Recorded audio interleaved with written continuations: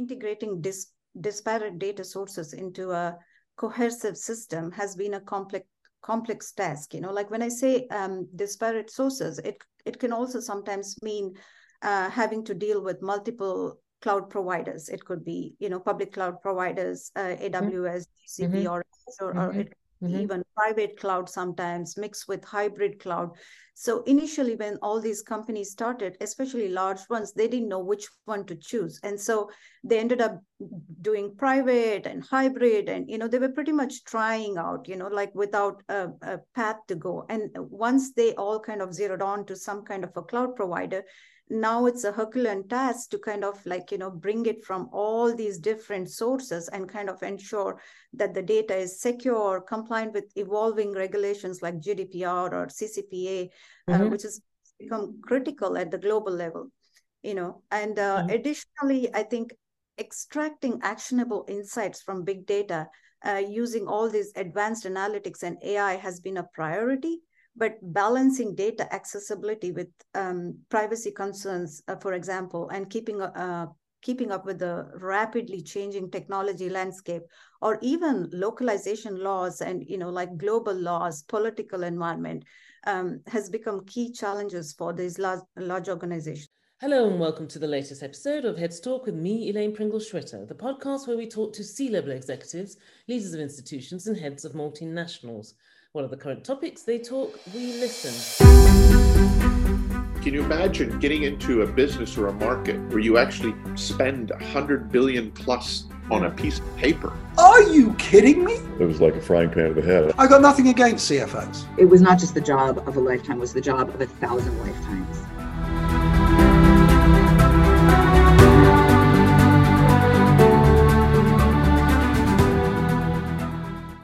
My guest today is a senior technology leader with an unparalleled career. She has spearheaded global projects valued up to $1.9 billion, forecasted technology revenues of up to $14 billion, led teams of over 1,500 professionals, and delivered products that benefit over 140 million customers worldwide. Now she's a big player in one of the biggest professional services organizations in the world. Sit down and enjoy. It's the new series on Heads Talk. But before we get into that, here's a brief message.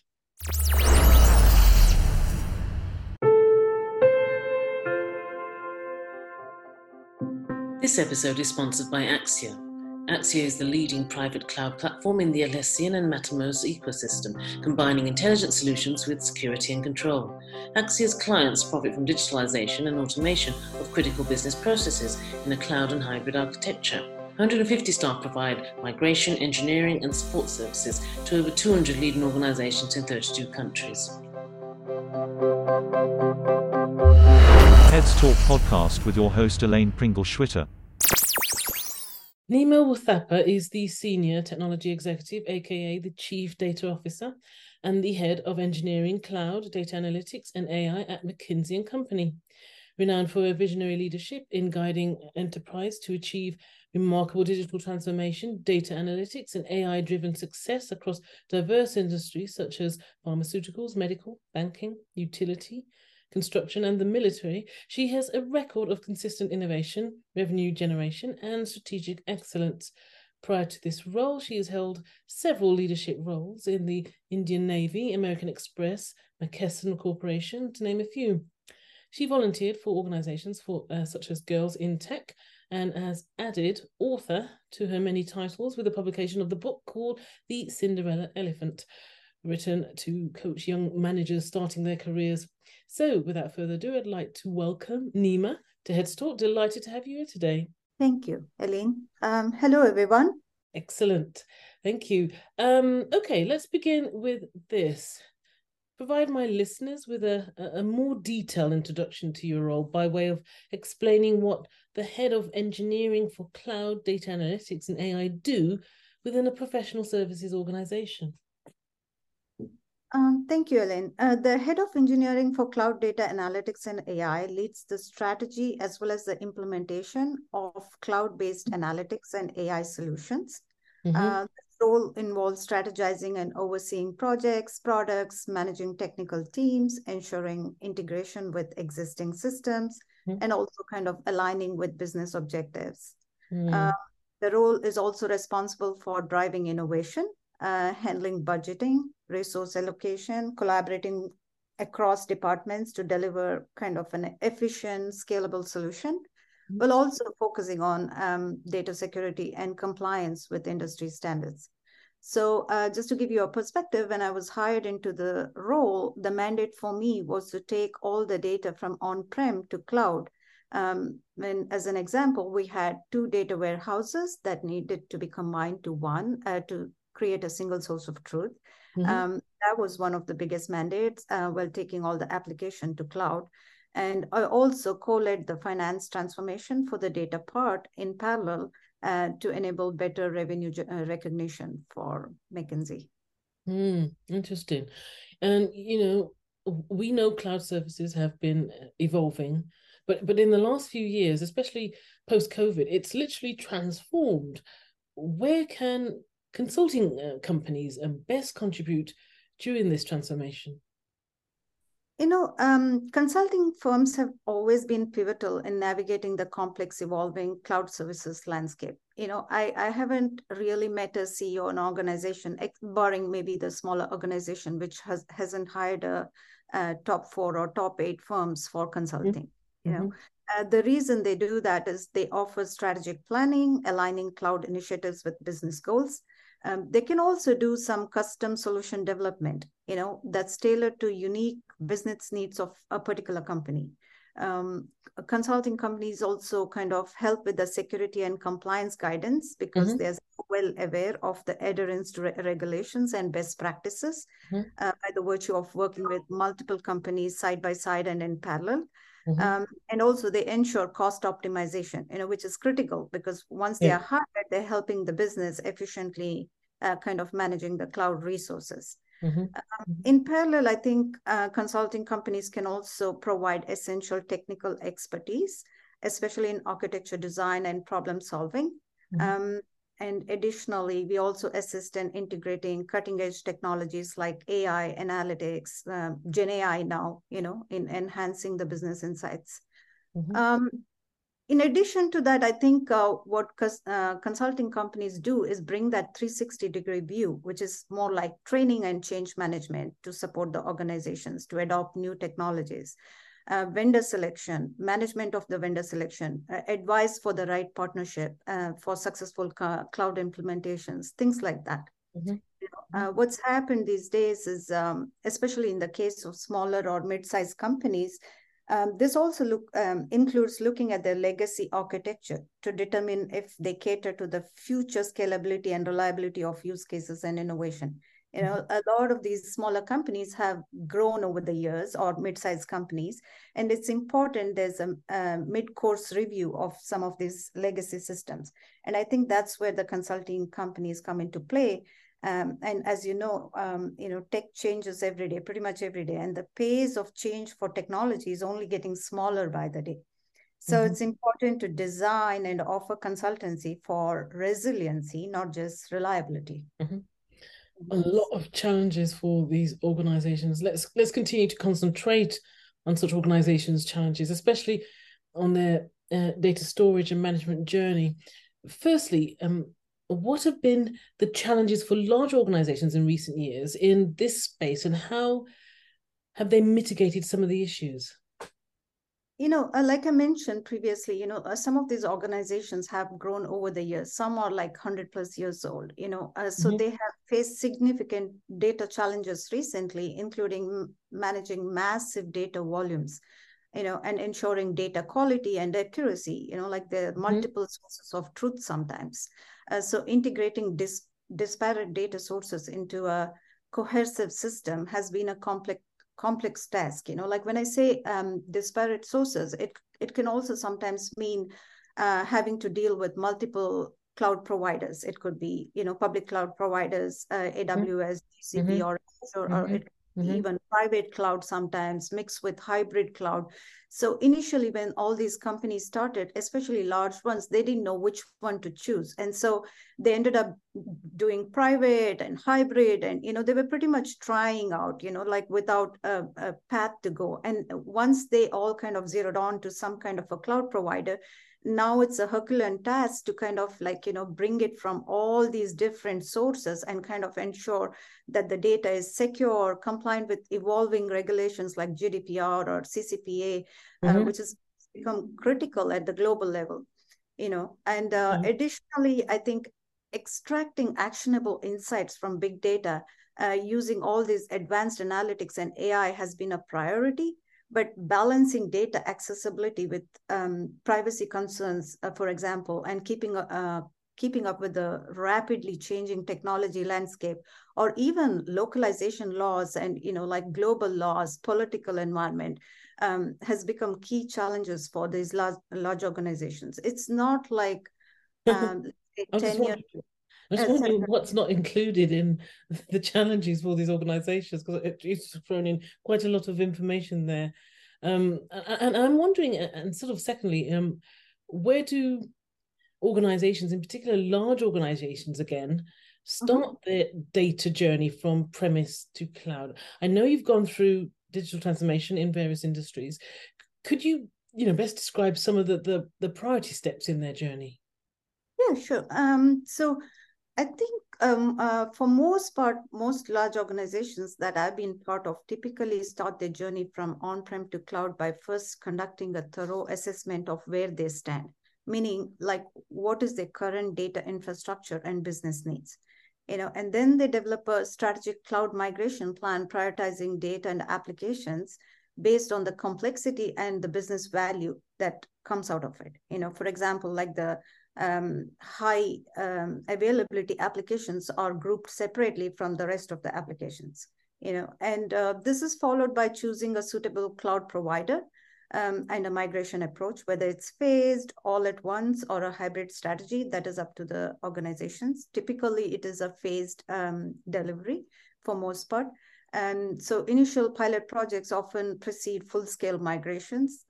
Sometimes they choose the high availability ones, sometimes they choose the quick wins, depending on the risk appetite from the organization. And then the key focus areas will be data security, compliance, minimal disruption to operations, day-to-day operations. They have to continue the business. It's more or less a structured approach, and I know a lot of agility and agile approach has been spoken. That's more at the implementation level, but I think the major planning is very structured even to this date. And we need to ensure that there is minimum risk while leveraging those cloud benefits.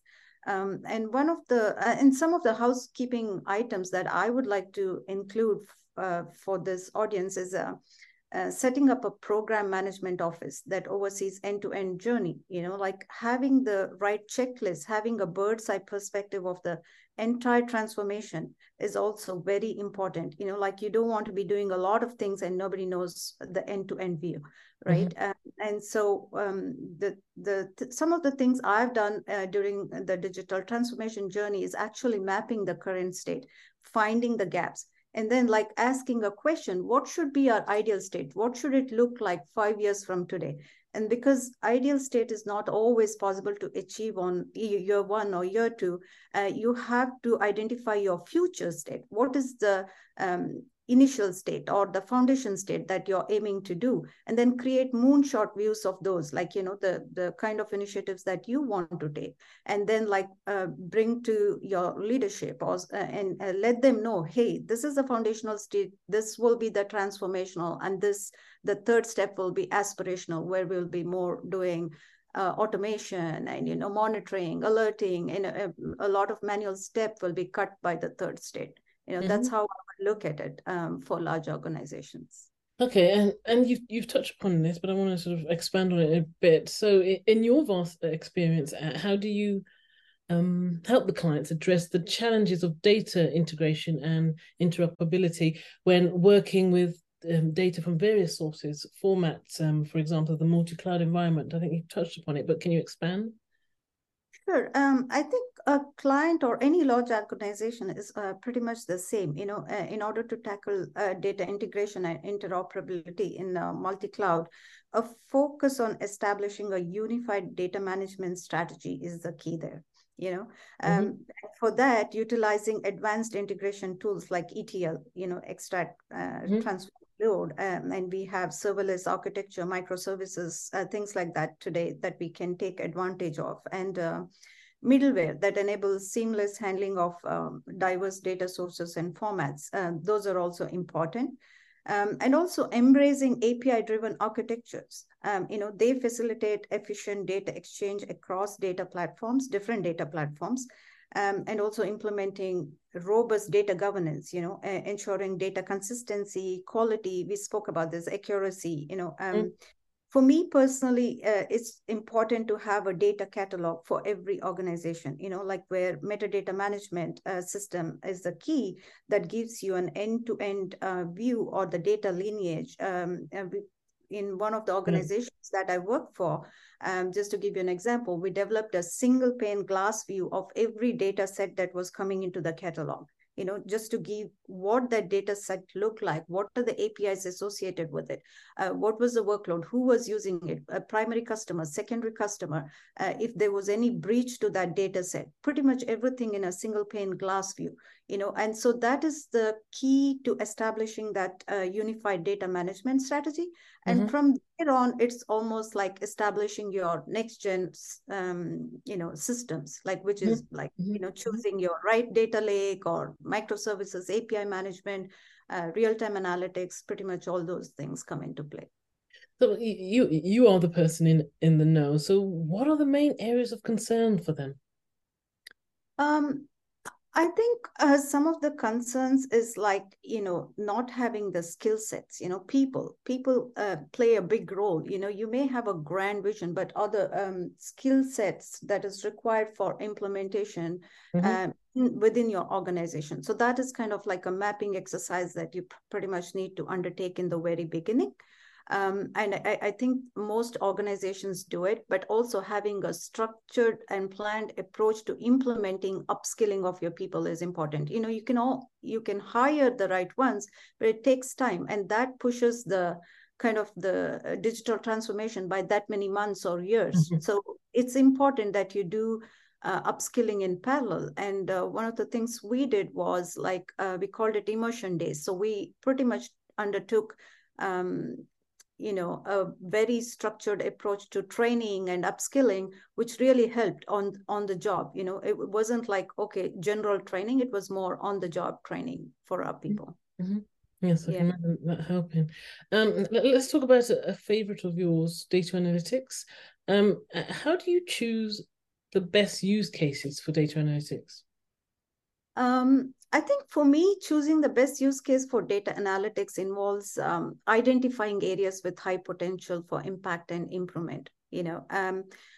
For me personally, what has worked in the past is actually bringing in all the use cases from all corners of the company, and kind of even scoring it in terms of ROI versus EOI mapping. When I say ROI, return on investment, versus ease of implementation, you don't want to be picking up a use case that can bring in, let's say, 40 million revenue, but will take about 10 years to implement, or things like that. So identifying those quick wins is very important, and that's where the ROI versus ease of implementation, or EOI mapping, comes into play. Then what I've done is I usually go with 4 to 5 buckets, cost avoidance, revenue generation, regulatory and compliance, process improvement, and automation. Which of these categories do these use cases fall into? And then based on the appetite of the organization, each organization is different. So every organization that I've worked with has had a risk appetite that is different, and want or playing importance to some of these categories very differently in terms of risk weight, right? So, for let's say for a healthcare, maybe regulatory and compliance is more important, and banking the same thing, whereas in some other company, revenue generation may be more important. So prioritizing areas with clear, measurable objectives to ensure actionable outcomes. That is the key there. right? And evaluating the feasibility and resource requirements in order to undertake these use cases, including technical capabilities that we just spoke about, investment needed. All these are important factors. And finally, I think aligning with overall business strategy and goals, to ensure that data analytics is not just doing use cases, that's just picked by a data analytics team, but also kind of supporting the broader organizational objectives. That is the key there. And you talked about the past. I want to know what sort of pivotal role do you see data analytics playing in the future? I think data analytics is a key for transforming decision making and driving innovation across industries. Like I've been part of multiple industries so far, but I think that is a key. Like data analytics, now we have Gen AI, everything coming into play. But I think data is the key, into transforming decision making, also driving innovation, and it will enable more precise, predictive insights. Pretty much aiding in the strategic planning and real-time problem solving. I think it used to be predictive until some time, but it's more become prescriptive, descriptive. All these things have gotten added in the last few years. And the better your data, the insights are better, right? And so advanced analytics will also play a crucial role in personalizing customer experience, for example, and optimizing operations. You don't want to be spending a ton load of money to get very little in return. So that's the key there, right? And also data analytics, I think personally will be instrumental in tackling global challenges, even like climate change, healthcare, urban planning, providing actionable insights through vast data sets, and companies are doing JVs, mergers. A lot of this will come into play. And just to give you an example, at Mckinsey, very recently, we used a digital twin technology to design a boat that won the America's Cup, sailing competition that the New Zealand team won. Similarly, just imagine if we could use the digital twin in healthcare. We could design a digital twin for each of us, each individual or a person based on his or medical data. And then we could possibly predict insights into that person's, healthcare. So things like this, I see more futuristic things coming into play when you have the right data. Isn't some of that happening already? Yeah, it is happening, but it'll only get advanced with a lot of those technologies, the newer technologies coming into play, like the edge computing, quantum computing. That those things will only enable them to kind of go into forward thinking or much more faster innovation. Yes, I think it's more speed than anything else. Okay, now for the question of the series, where all answers given thus far have been wide-ranging.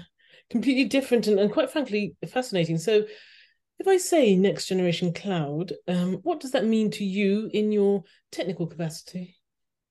So I think next generation cloud is almost like suggestive of a futuristic advanced cloud computing paradigm for me.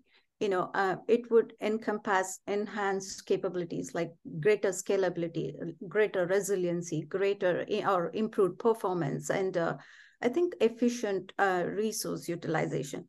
For me, from a CEO's perspective or a CIO's perspective, it's important that, how these systems perform to enable that next generation of cloud technology that is more forward thinking, and not just aligning with your current needs. So what I would like to highlight, and this is one of the important aspects for me personally, again, is resiliency. Reliability is important. So far, we have paid a lot of attention to reliability, but for me, I think going forward, resiliency of this system is important. And I'll give you an example. Like if you take Formula One race, right? All the cars that take part in the Formula One race are designed for reliability. They know they are fast cars, they drive and all that. but the car that includes resiliency is basically the one that runs with, let's say, minimal tire changes, or something that has a tire puncture but still can go that distance to enable that race to continue, is the one that wins the race at some point. So resiliency is very important. Same thing for systems. If there is a breach, or if there is a system breakdown, how much can these systems continue to run and not disrupt the business? Especially when we consider all this big data and things like that into play, the continuity and resiliencies, I think, will be the key for the next gen systems. So it's really the speed of disaster recovery. Is that what you're talking about? Yeah, speed of disaster recovery is one thing, but I think the resiliency of the system itself, without manual intervention, is much more important, is the key there, right? How you design the system to be resilient, to continue without completely self-resolving. Self-resilient and not completely self-resolving. I think that's where AI comes into all of this, isn't it? Exactly. Okay. And I'm curious as to what are some of the new roles being created in this space? There's so many new roles created in different places these days. Because like I said, the technology is changing at a very fast pace. Yeah. But if I were to just look at, let's say, Gen AI space today, right? We have roles like AI ethicist, which was not really a focus maybe even 2-3 years ago, right? Like ethical considerations are being taken into play. Well, the AI development is in play for most organizations, right? Like ensuring that it's responsible and fair AI practices.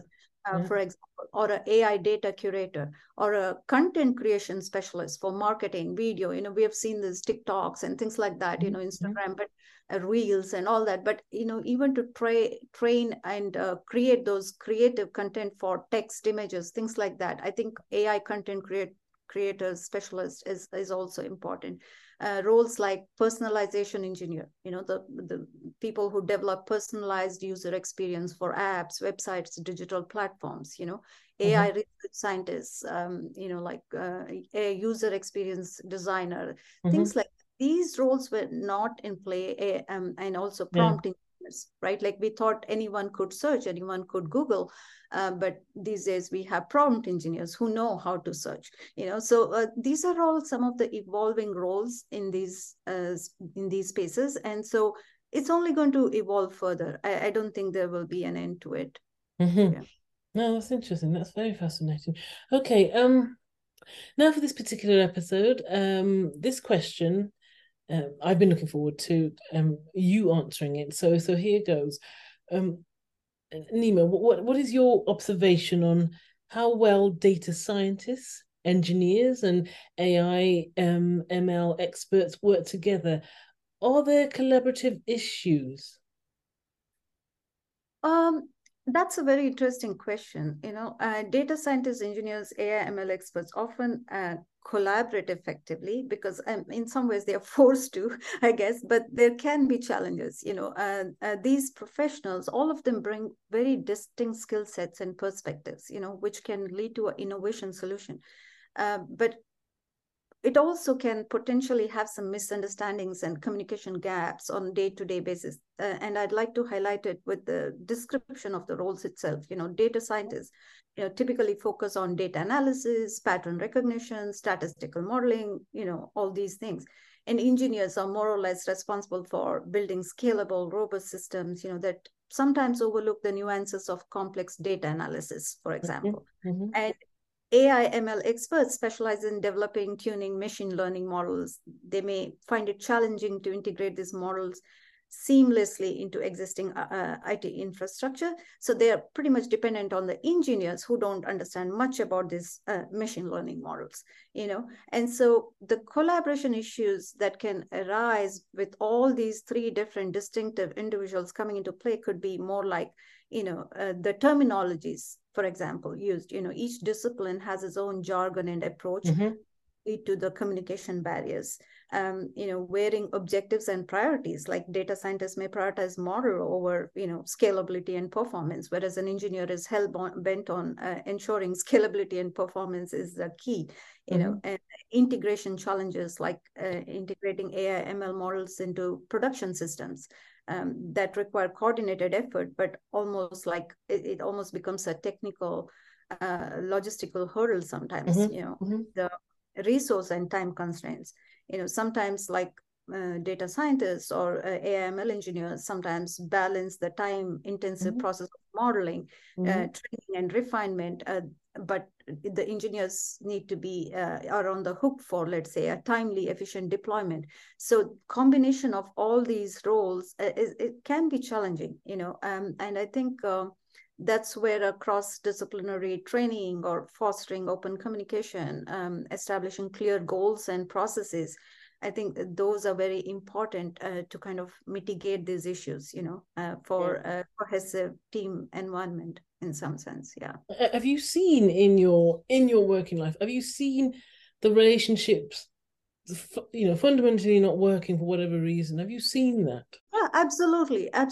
It may not be very great to start with, but they ultimately find their own sweet spot, I like to call it, like by the virtue of, they find their people, they find it could be an individual, it could be a group of people. They always find those sweet spots, who they can rely on, who they can communicate with, where their objectives meet, or the integration challenges are mitigated by just having that one person on the other team, or a cross-functional team. It's worked. And it's also up to the leadership, like the leader leading the team as such to bring everyone together. A lot of times that also matters, like the tone you set for your team definitely matters in a lot of cases. Okay. Let's focus on disruptors for this final question, and not necessarily the obvious ones. Sort of apart from generative AI, which you mentioned, and climate change, we've not talked about, but that is always a biggie, climate change. What else is disrupting cloud provision and cloud computing? I think we hear a lot of these buzzwords these days, edge computing for one, where data processing happens closer to the data source. It's shifting some of the computational workloads, from the centralized cloud data centers, for example. And that reduces the latency and bandwidth usage issue that we see today, and quantum computing is another one. It's pretty emerging at the moment. I wouldn't say it's all out there. It's still in the early stages, my opinion, but it has a promise to revolutionize cloud computing, by offering superior processing capabilities in the future, and something that we have not seen and heard of. And it is possible, like with Gen AI coming, no one thought of Gen AI becoming out there a few years ago. So I am pretty optimistic about quantum computing even, right? Along with all this, I think we also have cybersecurity threats, which have evolved over the years, like as in how the pace of technology has been really superior in the last few years. And so is the cyber threat, for example, right? And the 5G networks is another one to consider, enabling faster, more reliable internet connections and how we do things and things like that. But also in parallel, we have regulatory changes that happen in pretty much every country. For example, globally, stricter data privacy regulations are coming into play. Here we have GDPR, but pretty much every country, every continent is thinking of their own these days. It's not uniform, is it? Yeah. Earlier we thought of internet, but now pretty much splinternet is coming into play. Also sustainability concerns, climate, like a broader composition of political scenarios and expectation for companies at the political, economical, global level, and also I see activist investors coming into play where they want companies to work in a certain way, and deliver goods in a certain way. These are all some of the disruptors, according to me, that can change the product and technology for the future. Thanks for that. That was pretty detailed. I kind of expected maybe one or two, but not only have you given quite a few, you've even touched upon the big ones, which I sort of said apart from. So thanks for that, and I'm sure my listeners will be very appreciative of that. Neema Uthappa, it was a pleasure. Many thanks for your time and insights. Thank you so much, Elaine. Thank you, everyone.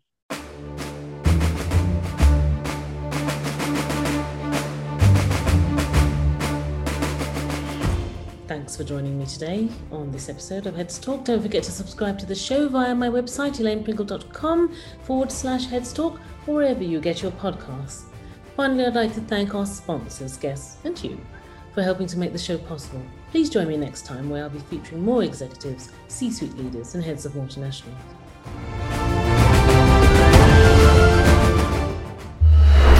Heads Talk podcast with your host Elaine Pringle-Schwitter.